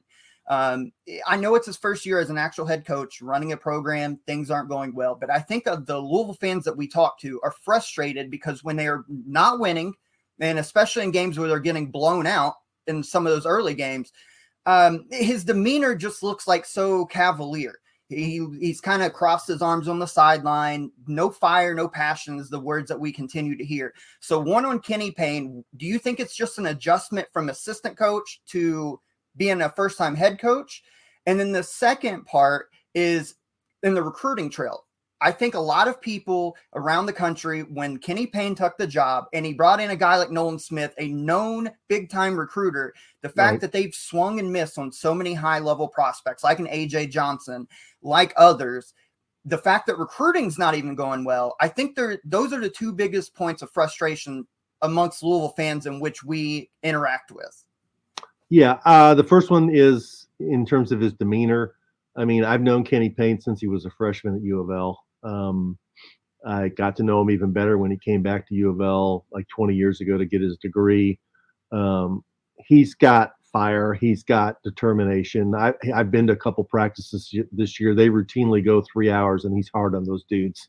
But I think he also is, one, he's aware of the modern player and how they need to be coached, and guys don't respond as well as they used to somebody always being on them and criticizing him. And I think he feels like these guys were beat down under the previous coaching staff, and he's got to sort of build them back up mentally to move forward. And I know that it does bug some fans, but trust me, he's hard on them and he works them hard. And I think he's realistic in terms of what he can get out of them and what, and how to do it. So I think be patient with that. And the fact that he has such great relationships with Anthony Davis, Carl Anthony Towns, Julius Randle, all these dudes, they trust him. And sometimes they come and work out with him in the summertime because they like him so much that I think when he gets the right guys in, you'll see better results. And the second thing is the recruiting. It's a fair question. I think I know for a fact, people only talk about two guys. It was the kid from Iowa State who went to Texas, and the kid from, I think, Chattanooga who went maybe to Gonzaga. Yeah, Tyrese Hunter and Malachi Smith. Right. They went hard for both of those guys, didn't get either one. There were three other portal guys that they went after that didn't get. I think the primary reason for a lot of that was the fact that schools were negative recruiting against them, that they were going to get the death penalty from the IARP. I know that since then they lost Anthony Johnson and some of these guys, but I think we'll see a different result from the portal after this season. And I think you'll see them have more success this summer with high school guys. And they know they have to do better. I mean, they're very aware. There's Nolan Smith and Danny Manning and Josh Jameson and Kenny Payne are more frustrated than any Louisville fan is over the way it's gone. And they know, that they know the way it works at this level. They've all been at this level. They played and coached at this level, and they know what they have to do, and I think they'll do it. Real quick, last question about Louisville, and Josh Sure. will transition to another team. Is Louisville? Are we planning on honoring the 2013 National Championship squad February 18th against Clemson? Because I've been hearing about it. I think Louisville Twitter posted something about it. And I know it's going to be like a 10-year anniversary since we won the national title. You can take away our banner. You can't take away my memory. I remember watching that game. Beat Michigan. Yeah, Montrezl Harrell's tweeted about it. Actually, Eric Crawford has a column up at WDRB about that and how Louisville is walking a fine line between remembering what the events of 2013 and actually honoring the team. So I don't know what they can or can't do. I mean, they have to. I think they don't want to thumb their nose at the NCAA, but they also know that fans want to embrace that team and those players deserve to be embraced. So, yeah, I think there will be some kind of recognition of those guys. Well, I mean, I'm trying my hardest to be there. Well, right. I mean, you can. I mean, Bill Self, remember a couple years ago, he was under a cloud of investigations and had the dancers at the Midnight Madness. I mean, it worked out for Bill Self. So, but transitioning to the last part of the Bermuda Triangle, as our friend Jim Coyle liked to say, let's talk Indiana real quick to round this out. We had them in our ECB preseason top 25 magazine. We had them as the Big Ten favorites, as did a lot of publications. And they start off a great win against Xavier. It's looking better by the day. They have the good win at home against North Carolina. And since then, I know the injuries, but they've fallen off a cliff. And more so, which is the weird part about it, the one area that we thought would carry them, their defense, they are giving up a ton of points here lately. Is it just as simple as the injuries, like to Xavier Johnson and I forgot the kid's name now. Race Thompson. Thank you. Escaped my mind. Is it just as simple as losing those two guys have really derailed them, or is there something more to it? Yeah, I mean, no, it's not just as simple as that. That's definitely a factor. You take away starting point guard or the veteran point guard and a sixth-year power forward from most teams, they're not going to be as good, but they should be better than they are. I mean, they had Iowa down by 21 points and lost that game. They fell behind Northwestern 34-17 at home. That shouldn't happen. They gave up 18 three-pointers against Penn State with the guys they have on that team. That shouldn't happen. So they've lost their mojo on defense for sure. In the last 5 losses, they've given up 40 or more points in 9 out of 10 halves. That shouldn't happen. So the defense, the coaching staff there needs to figure it out, and they need to figure it out real quick. I mean, because the Big Ten, I think they're tied for last right now with Minnesota after Minnesota beating Ohio State, and they've played themselves from being a 3 or 4 seed into probably right now they're already a bubble team again. And you know, you live in Southern Indiana, you know the fan base is howling. They don't understand it. They're not going to accept it. And so, you know, every team in the Big Ten is going to have a stretch where they get knocked down. But what you can't do is you can't, lose home games, and they did lose one to Northwestern. And when you have a 2 or 3 game losing streak, you can't let it become a 5 or 6 or whatever it was that one year when Romeo played, a 9 game losing streak. Yeah, you have to have a game where you have a dude on your team, whether it's Trace Jackson Davis or Jalen Hood-Schifino or Trey Galloway or whoever, says, you know, this stops today. We're going to guard people. We're going to make the stops we need to make. We're going to take care of the ball and win the game. So we'll see. We'll see what they're made of. I know that the one thing that I've noticed this year is like the IU players are engaging with fans. I think on social media have been critical. I mean, stop wasting energy on that stuff and concentrate on guarding your man and do what you need to do to win games. You're not going to win the battle on social media in the first place. And secondly, it doesn't help you win games. So when people tell you you're great on social media, it's meaningless. And when they tell you you stink on social media, it's meaningless. Tune it out. I mean, I'm stunned at how much time they take fighting with people on social media. It's ridiculous. Yeah, it seems like they've completely lost sight of things, because you mentioned, I think it was Barstool IU on Instagram posted something that basically they're not playing well, to sum it up. And every player, Miller Kopp and et cetera, got on there and was like, all right. And I'm like, do you really need to do that? Well, show people on the court. The thing is about Miller Kopp, I mean, he thought it was cute earlier in the year to like give players these words. He wanted to them to bring into press conferences and show how creative they could be. All that stuff is irrelevant. All you're going to be remembered by is, did you win games? Did you make the NCAA tournament? Did you win a Big Ten championship? I think he miscalculates the appreciation that Indiana fans have for winning basketball, sound fundamental basketball, and good defensive basketball. They don't care about your TikTok account. They care about, are you guarding your man? That's what they care about. And I was up in Indiana this week for the women's game when they played against Maryland, and that team has set an example for how the men's team needs to play is, A, they guard people, and B, when Maryland, which is a top 10 team, made a big run at them, they held their ground. They let them tie the game at 50, and they scored the next 7 or 9 points of the game, and they won the game and engaged the crowd back into it. The fans want to be on their side, but they're not going to ever cheer for what they view as sloppy or inconsistent basketball. They're not. No, and it goes back. Go ahead, Peyton, real quick. To talk about that game, the Maryland Indiana women's game. I heard a story about it in the middle of especially late stages of the game, the second half, that or the fourth quarter, that one of the players from Maryland, I don't know what her name was, told Mackenzie Holmes on like a free throw or something, like, this place is loud. Like, it is loud right now. Like, it's deafening. Like, you can't hear anything. And Mackenzie Holmes is like, yeah, like, these fans are engaged, and when they're engaged, they're one of the best. It's one of the toughest environments to play in college basketball, period. Yeah, she told her, you have great fans. They understand basketball. And they do. I mean, they do understand basketball. Yeah, and it goes back to our earlier point about Indiana. I mean, it's basketball in 49 other states, but Indiana, it's different. The last point of Indiana, too, besides the defense, and we talk about it, live ball turnover. It's not just turnovers, because when I coached and when I played back in high school, we were taught, we don't want you to turn the ball over, but if you're going to, throw that son of a gun in the 30th row. That way you can play set defense. Indiana, you go back to the Kansas game, 23 turnovers, 17 steals, pretty much not a lot of them forced, just lazy passes that ran to Kansas runouts. Continuing live ball turnovers because of sloppy, ill-timed passes. Just, I don't get it. Indiana does not, same way with Kentucky.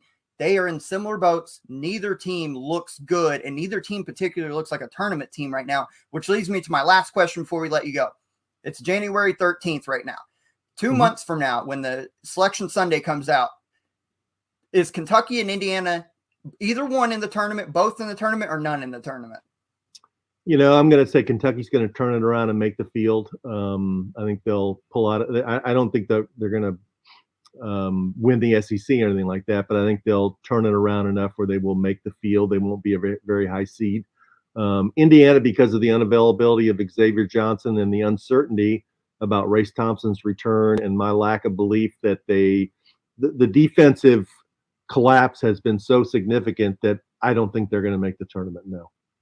Well, there you have it. Words from a Hall of Famer. Rick, we appreciate your time. Like I said, It was good. It was good getting to meet you. And we hope to hopefully before the end of the season get you back on if your schedule frees up. Sure. We can do it before the tournament, maybe. All right. Sounds good. Sounds good. Right. Ladies and gentlemen, Mr. Rick Bozich, thank you for your time. Thanks for having me. We appreciate you, sir. All right.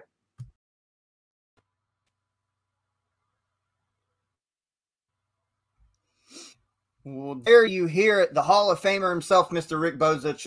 Great insights. Phil, I know you weren't able to make it because you were ill that day, but good stuff from Rick. Yeah, sounds like you guys had a great time. He was super gracious with his time, obviously. Gave us some great stuff about the, as you guys referred to it, the Bermuda Triangle of school, Kentucky, Louisville, and Indiana there. So, yeah, definitely some great stuff. Good stuff from Rick. We were planning to get him back on, but joining us now, Phil, I will let you take this intro over. Yeah, joining us now in episode 130 is the owner and founder of Haslametrics.com, analytics expert Eric Haslam. Thanks for joining us today, Eric. Hey, no problem. Thanks for having me.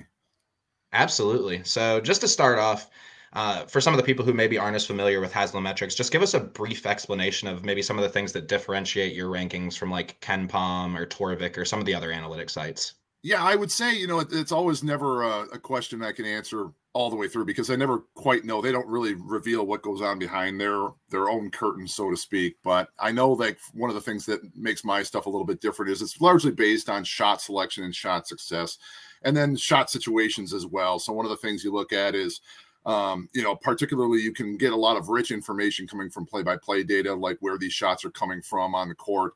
So you break things down into the mid-range and the near proximity and the three-point shot. And then you look at situations, and you think of situations where a team might be more likely to have a higher field goal percentage, thinking second chance putbacks or steals, quick points off of steals. You try to isolate all these individual situations, and then you rate how these teams perform in all these situations, be it shooting from mid-range, scoring off of second chances, things like that. And then you do the same thing on both sides of the ball. You're doing it on the offensive side of the ball, the defensive side of the ball. You're able to break everything up into all these basically matrices of different shot data. And then you just perform all these little transitive comparisons behind the scenes. And that's, there's thousands of those as the season goes along. And that's kind of the meat and potatoes behind Haslametrics.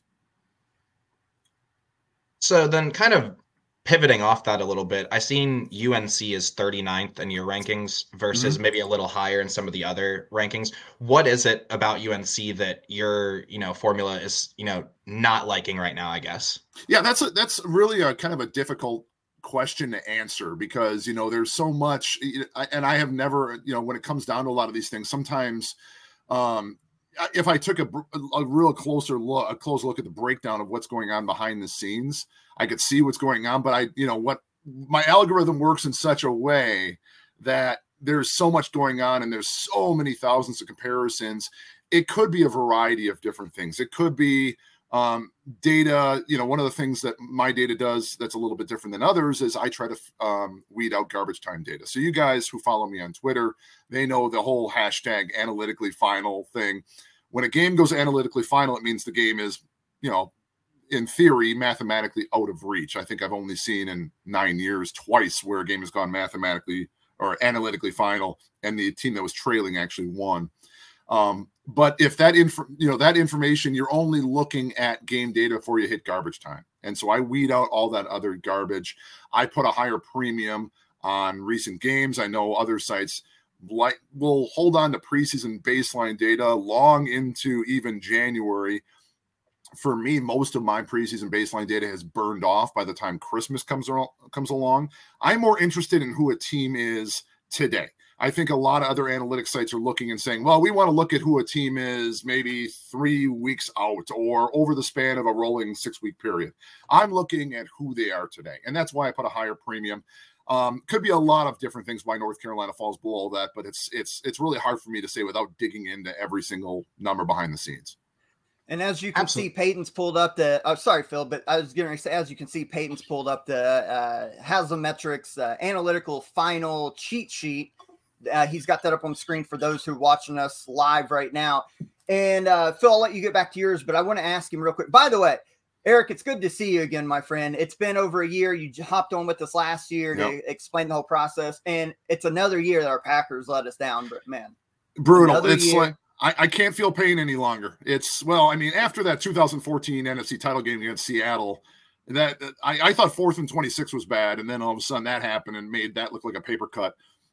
Every year, it's just you go out there, you expect something to for them to pleasantly surprise you, but at the end of the day, it's just another dagger in your back. And I said back in early December, I said, watch, they're going to go 4 and they're going to win all these 4 games. And then I said, it's going to come down to a game against the Lions in Lambeau, and we're going to blow it.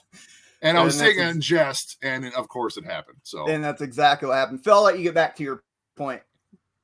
Yeah, just what we were talking about, analytically final. Yeah. What is the earliest we've seen a game go analytically final so far this season? Oh, so far this season, I'd have to pull it up, but I know I think there's been 2 games that have gone analytically final in the first half. And that's pretty hard to do because you're talking, as you can see on that chart right there, you got to have a 40-point lead in the first half.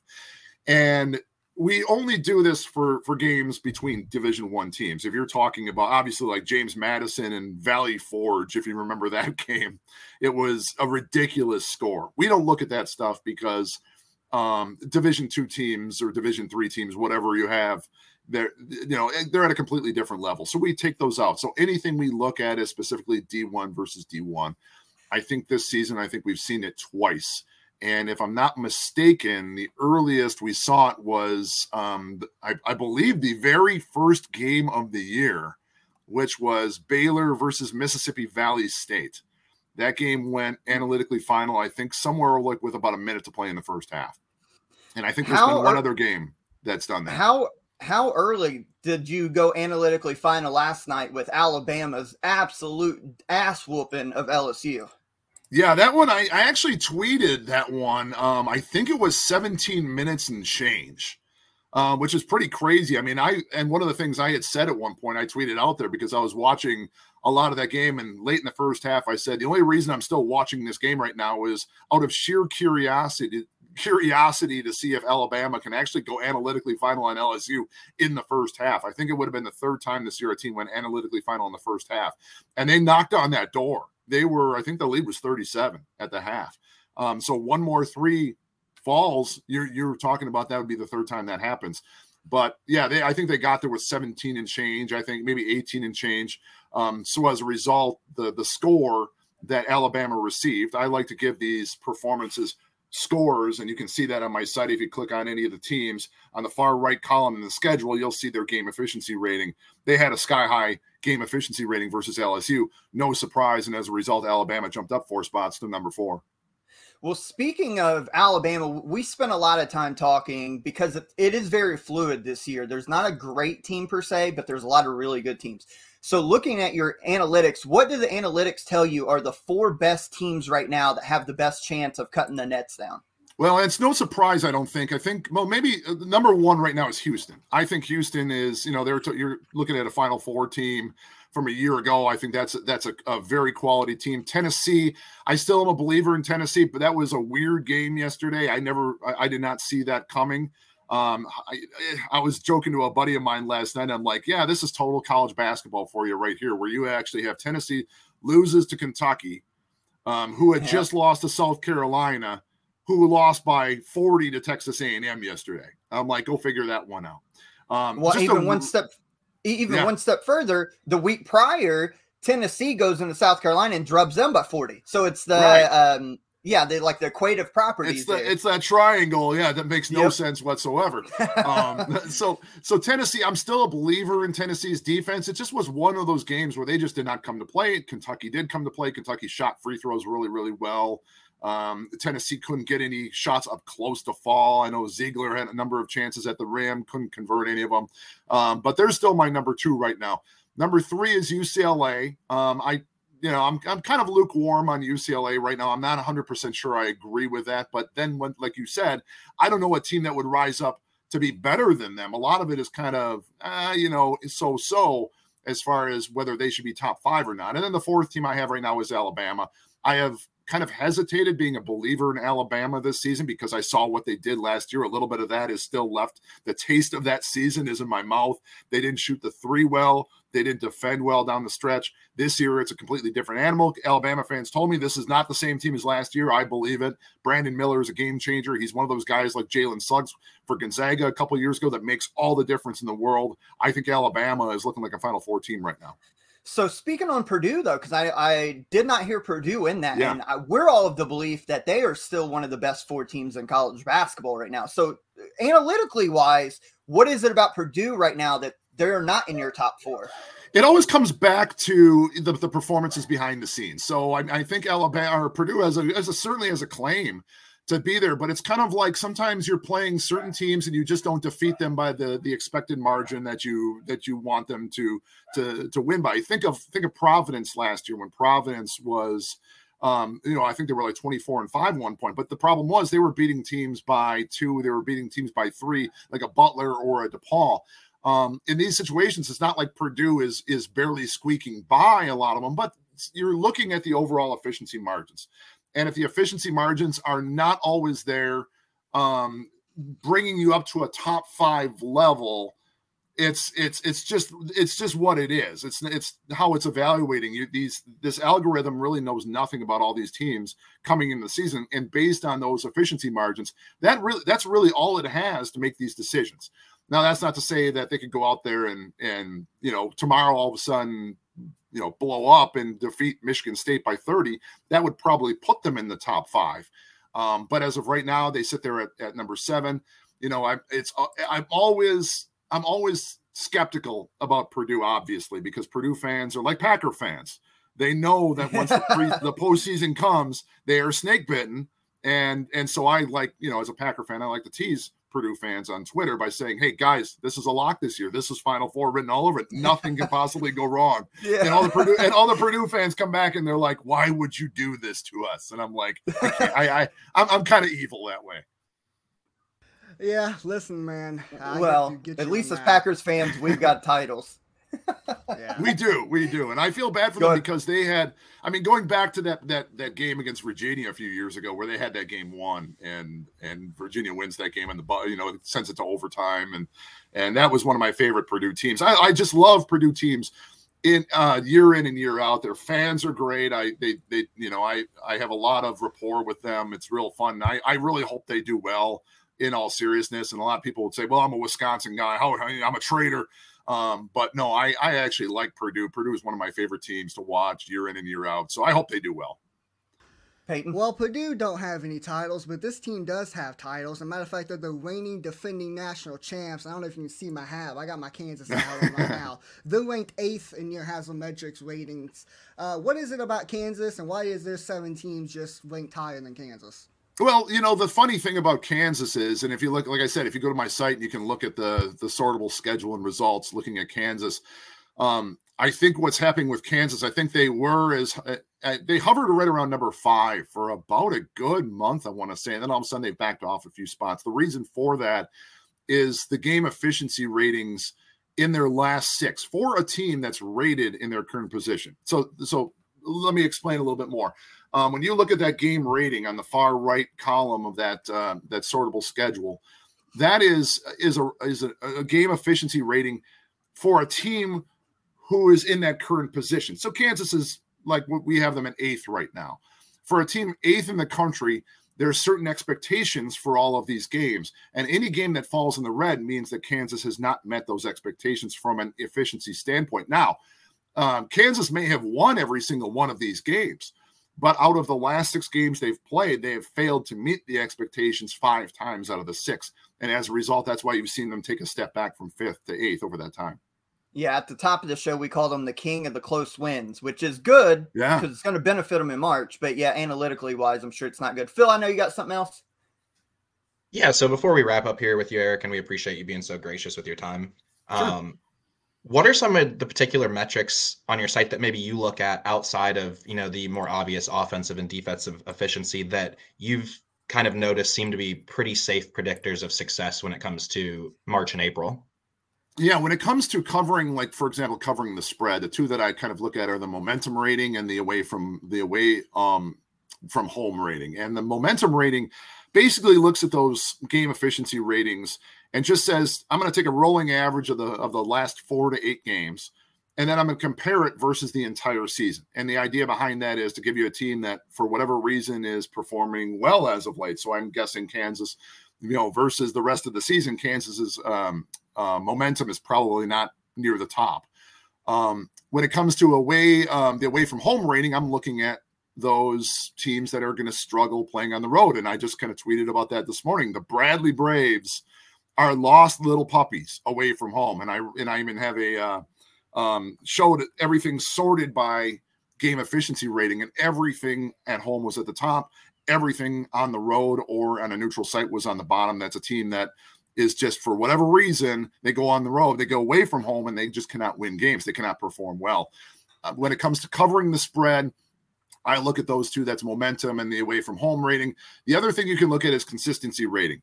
And you can use that a variety of different ways. I look for consistent teams primarily in an over-under standpoint. So if I'm looking for trying to nail an over-under, and I have 2 teams who are maybe the top 50, within the top 50 of consistency, I'm looking at that from an over-under standpoint, because these are teams that play very close to the expectation time and time again. So those are just little things. Another one behind the scenes that I'm looking at, something called the Paper Tiger Factor, which is looking at all your opponents based on strength. And it kind of gives you an idea who has performed well. They either play up to the level of their opposition or play down to the level of their opposition. And it kind of tries to gauge that. I am not publishing on the website right now, but that's something I may entertain doing in the future. Well, Eric, we appreciate the time as always. You can find Eric at Haslametrics on Twitter and Haslametrics.com, where his rankings are at. Again, we appreciate the time as always, Eric. Thanks, guys. Have a great day. Good seeing you, Eric. Good seeing you too. Take care. Go Pack! Hey, go Pack! Go! Go Pack! Oh, that's our good friend Eric Haslam from Haslametrics.com. Always a pleasure to have him on with us. I don't know about you two. Every time he's came on, I feel like I learned something completely new about the world of college basketball I did not know prior. Yeah, I was very interested with that last answer, just when he was talking. I mean, it makes a lot of sense, especially with the consistency factor when it comes to like over-unders, because you can sort of gauge that there's not going to be a lot of fluctuation in the amount of points that team's going to score. So definitely a safer bet that way. But yeah, he is an awesome dude to just like follow on Twitter. He's constantly posting great information. Just a lot of outside the box stuff that you're not going to hear elsewhere. And it makes sense to his answer, Peyton, of why Purdue and Kansas both are a little lower in his analytics. It's not because they're like bad or he doesn't believe that they're one of the best teams. It's because they are playing so many close games and not living up to like the expectations prior for a team in that position. Yeah, well, I'm looking at Kansas as their last 6 games. Only one of those last 6 games was in the green that he's mentioned. The green meaning they did what they're supposed to. Red meaning they didn't do what they're supposed to. And that was the game against at West Virginia where we beat them up 76-62. That's the only game that we've been in the green. Last time we've been in the green was the game when we beat up Indiana. So I definitely see his point of view on why that Kansas is ranked 8th and not a little bit higher, not one of those top 5, top 4 teams that he mentioned earlier. But I'm sure you have seen it. You ever seen the meme of when like someone's talking and there's like the person has a confused look on their face and there's a bunch of numbers popping up on the little head. I feel like that was me when he first started talking about all this analytics stuff and what goes in with metrics. I swear to God that was me because I don't want to do his job. I thought I know a little bit about analytics. I don't know half as much, even a quarter of what he knows. So he's a super intelligent dude, very entertaining, and it doesn't hurt he's a Packers fan. Let's go to team of the week this last week. We had a debate between 2 teams, but ultimately we settled here. Phil, who is the ECB team of the week? I think we got to go with the Crimson Tide this week. You know, we talked about it with Eric. They almost went analytically final in the first half against a pretty solid LSU team. I'm not ready to say good because we still need to see how SEC play turns out, but they also had the win at Bud Walton on Wednesday night. Doesn't look quite as good now with Arkansas losing 4 in a row, but still a tough environment to go in and win. I think Brandon Miller is one of the best players in the country, not only the best freshman. And Alabama's really looking like a team that can make a deep tournament run right now. Well, look at their last couple. I mean, slaughtered Kentucky, beat up Arkansas on the road, and beat LSU by 1 million. I mean, they look the part right now. And then the mid-major team of the week, we got to put a disclaimer. You know, anymore over the last decade, they're not technically a mid-major, but the reality is they still play in a quote-unquote mid-major conference. So our mid-major team of the week, St. Mary's, they've been on a roll, top 25 type ball club. We'll give Gonzaga, I'll say it here. We talked about, I think, a little bit last week or the week before. They are going to beat Gonzaga at least once. Gonzaga, again, they scored 115 last night and gave up like 75, 85 points, whatever it was. Gonzaga does not look great. St. Mary's will beat them at least once, but they are a mid-major team of the week. St. Mary's is the exact type of team that will give Gonzaga problems. You know, one of the best defensive teams in the country. Absolutely. And they don't mind slowing the game down. They will play late in the shot clock if they have to. They do not mind it. Yeah, and they're ranked actually 6th in Houselam's Metrics ratings. So St. Mary's mid-major team of the week. Let's go into some games this week. Tomorrow, keep in mind, tomorrow is Martin Luther King Day. I know certain businesses are off. We always have games through the early evening games. If you remember last year, on this day, we had that great Purdue-Illinois game. Well, tomorrow on Monday, we've got another Purdue game. They're on the road at Michigan State in a Big Ten title tilt potentially. We mentioned earlier, Purdue's 5-1. Michigan State's one of those 4-2 teams. Michigan State can stake a claim at first place, a tie first place, with a win tomorrow at home. Their 7-game win streak was snapped yesterday. What do we think of this clash right here? Purdue on the road at Michigan State. What are we feeling in this one? Somebody? I gotta go with Purdue here. I think they keep it rolling. You know, Michigan State has some front court size, but I don't think they really have the height that can give Edey problems. I don't necessarily think he has a dominant game, but I think he does enough to get Purdue by him. And Purdue shooting comes in clutch at the end in a close game, and we have a 67-64 victory for the Boilermakers. What were we talking about earlier? We were talking about home court advantages and how much it means in college basketball. Well, East Lansing is going to be popping in this game because Michigan State, Tom Izzo, they're going to find a way to win this game. Zach Edey's going to do what he does. They're not really going to be able to stop him, but I really like Hoggard and everyone else that they got for Michigan State, and I think they're healthy now and they're starting to play well. Michigan State gets the job done, and the upset, they win this game 78-75. The key for Michigan State, in my opinion, has been the reemergence of Joey Hauser. He's been tremendous the last 3 or 4 weeks. He gives Michigan State something that college basketball has been going to the last couple of years, a stretch big man. If he can hit some shots early, and keep in mind this is a 2:30 p.m. tip time, so it's going to be an early game. If he can hit shots and give Michigan State a little cushion early, I think Michigan State can win this game. But I'm with Phil. I'm going Purdue here. I think Zach Edey is going to be a problem for Michigan State. So, and Fletcher Lawyers continue to shoot the ball well. 27 the other night, lighting the rims up. He hits that game winner at Ohio State last week. I like Purdue in this game. I think it could be an ugly one. So I'm going to say 65-61, the Boilermakers. Let's go to the one I'm really looking forward to on Tuesday night. Number 1, Kansas at number 12, Kansas State. The first of 2 this year. The in-state rivalry. Kansas struggles at Kansas State when they have good teams historically. That place is going to be loud and electric. We know how fun Kansas State backcourt is, and we know how good Kansas is with their own backcourt. Peyton, your thoughts on the Jayhawks going into Kansas State? Well, if you've been listening, or if you've been keeping up with a certain Twitter page up on Twitter, that they think that Kansas State is the best or the loudest college basketball arena in the state of Kansas, and that just simply isn't true. So I don't get why people would even talk about that. But anyways, it's going to be loud. It's going to be packed. Kansas is coming in town, so it's going to be a big rivalry. And I'm looking forward to it. Kansas State, Keontae Johnson's been playing amazing. Marquise Knoll has really shined throughout the season. Definitely a candidate for Big 12 Player of the Year. It's going to be an interesting game, and I'm excited to watch it. I think Marquise Knoll has been hearing Peyton on this show for the past few weeks, spouting off about DeJuan Harris being the best point guard in the nation, and he's going to stake his claim to it. And I think Kansas State pulls off the upset victory. I think it's going to be a tight one, though, and I like K-State 80-76. Yeah, I'm going to double dip because I think Kansas, this is another one. I think they're going to play a close one. But I think this is the one time it's going to backfire because K-State's backcourt is so good and they're electric and they can score. Kansas has to lock in defensively here. Not saying they haven't, but they have to lock in because K-State can get out and run. Jerome Tang has proved at the head coach level he is absolutely tremendous. I love this Kansas State team. I like this Kansas team too. I really do. And by the way, that Twitter page you mentioned that puts out all these ridiculous lists, trying to say this is the second best rivalry in college basketball. Get out of town with that.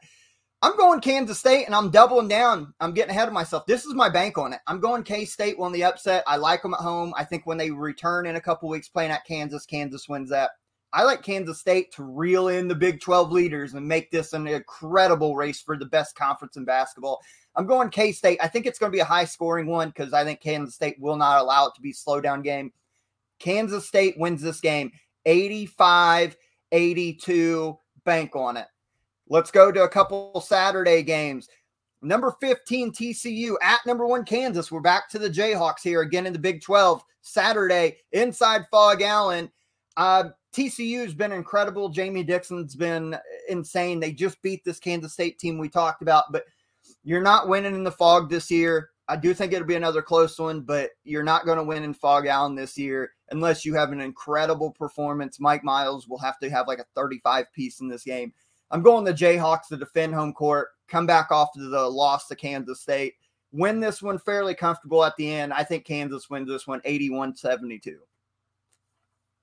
Yeah, I'm with you here, Josh. I can't envision Kansas losing 2 in a row, even though I really, really like this TCU team.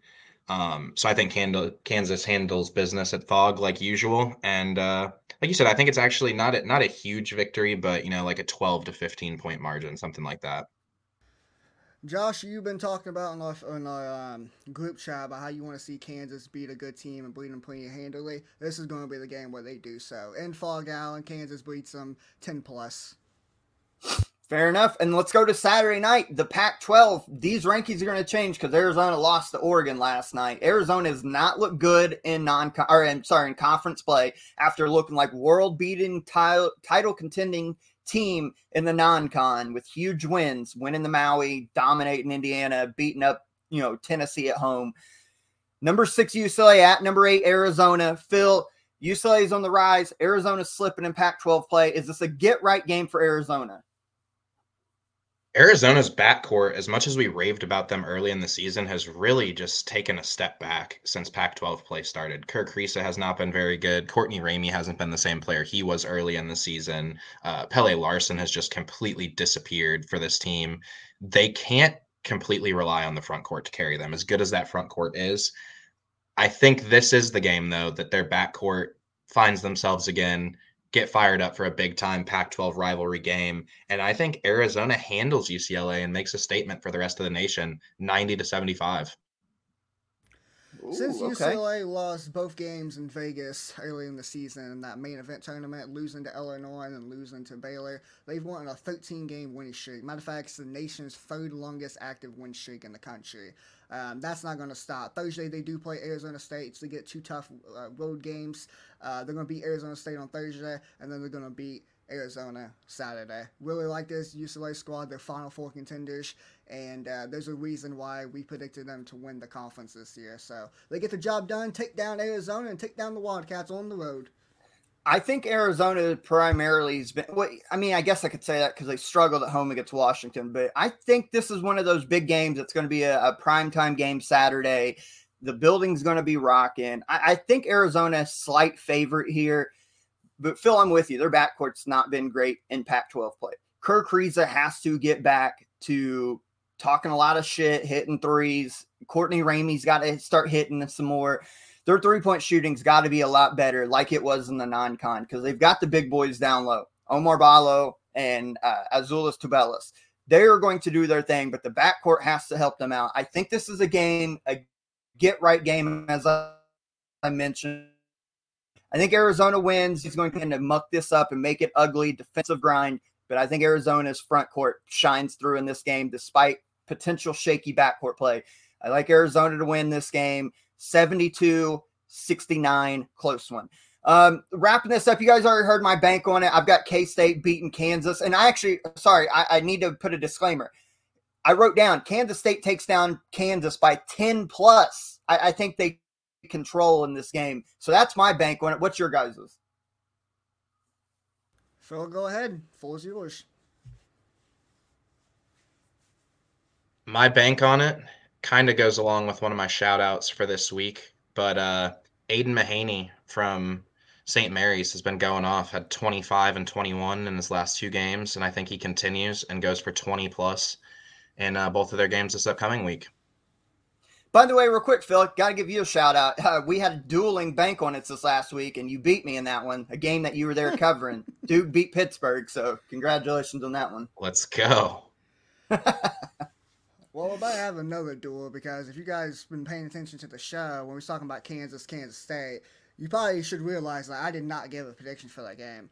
Well, I'm about to give a prediction for it this week or right now, and it's not just this game; it's the TCU game as well. Because Kansas sweeps the week, goes 2-0 this week. They beat Kansas State at Kansas State on a Tuesday night, showing them who's their daddy, like we have all season long and for the last fucking decade plus.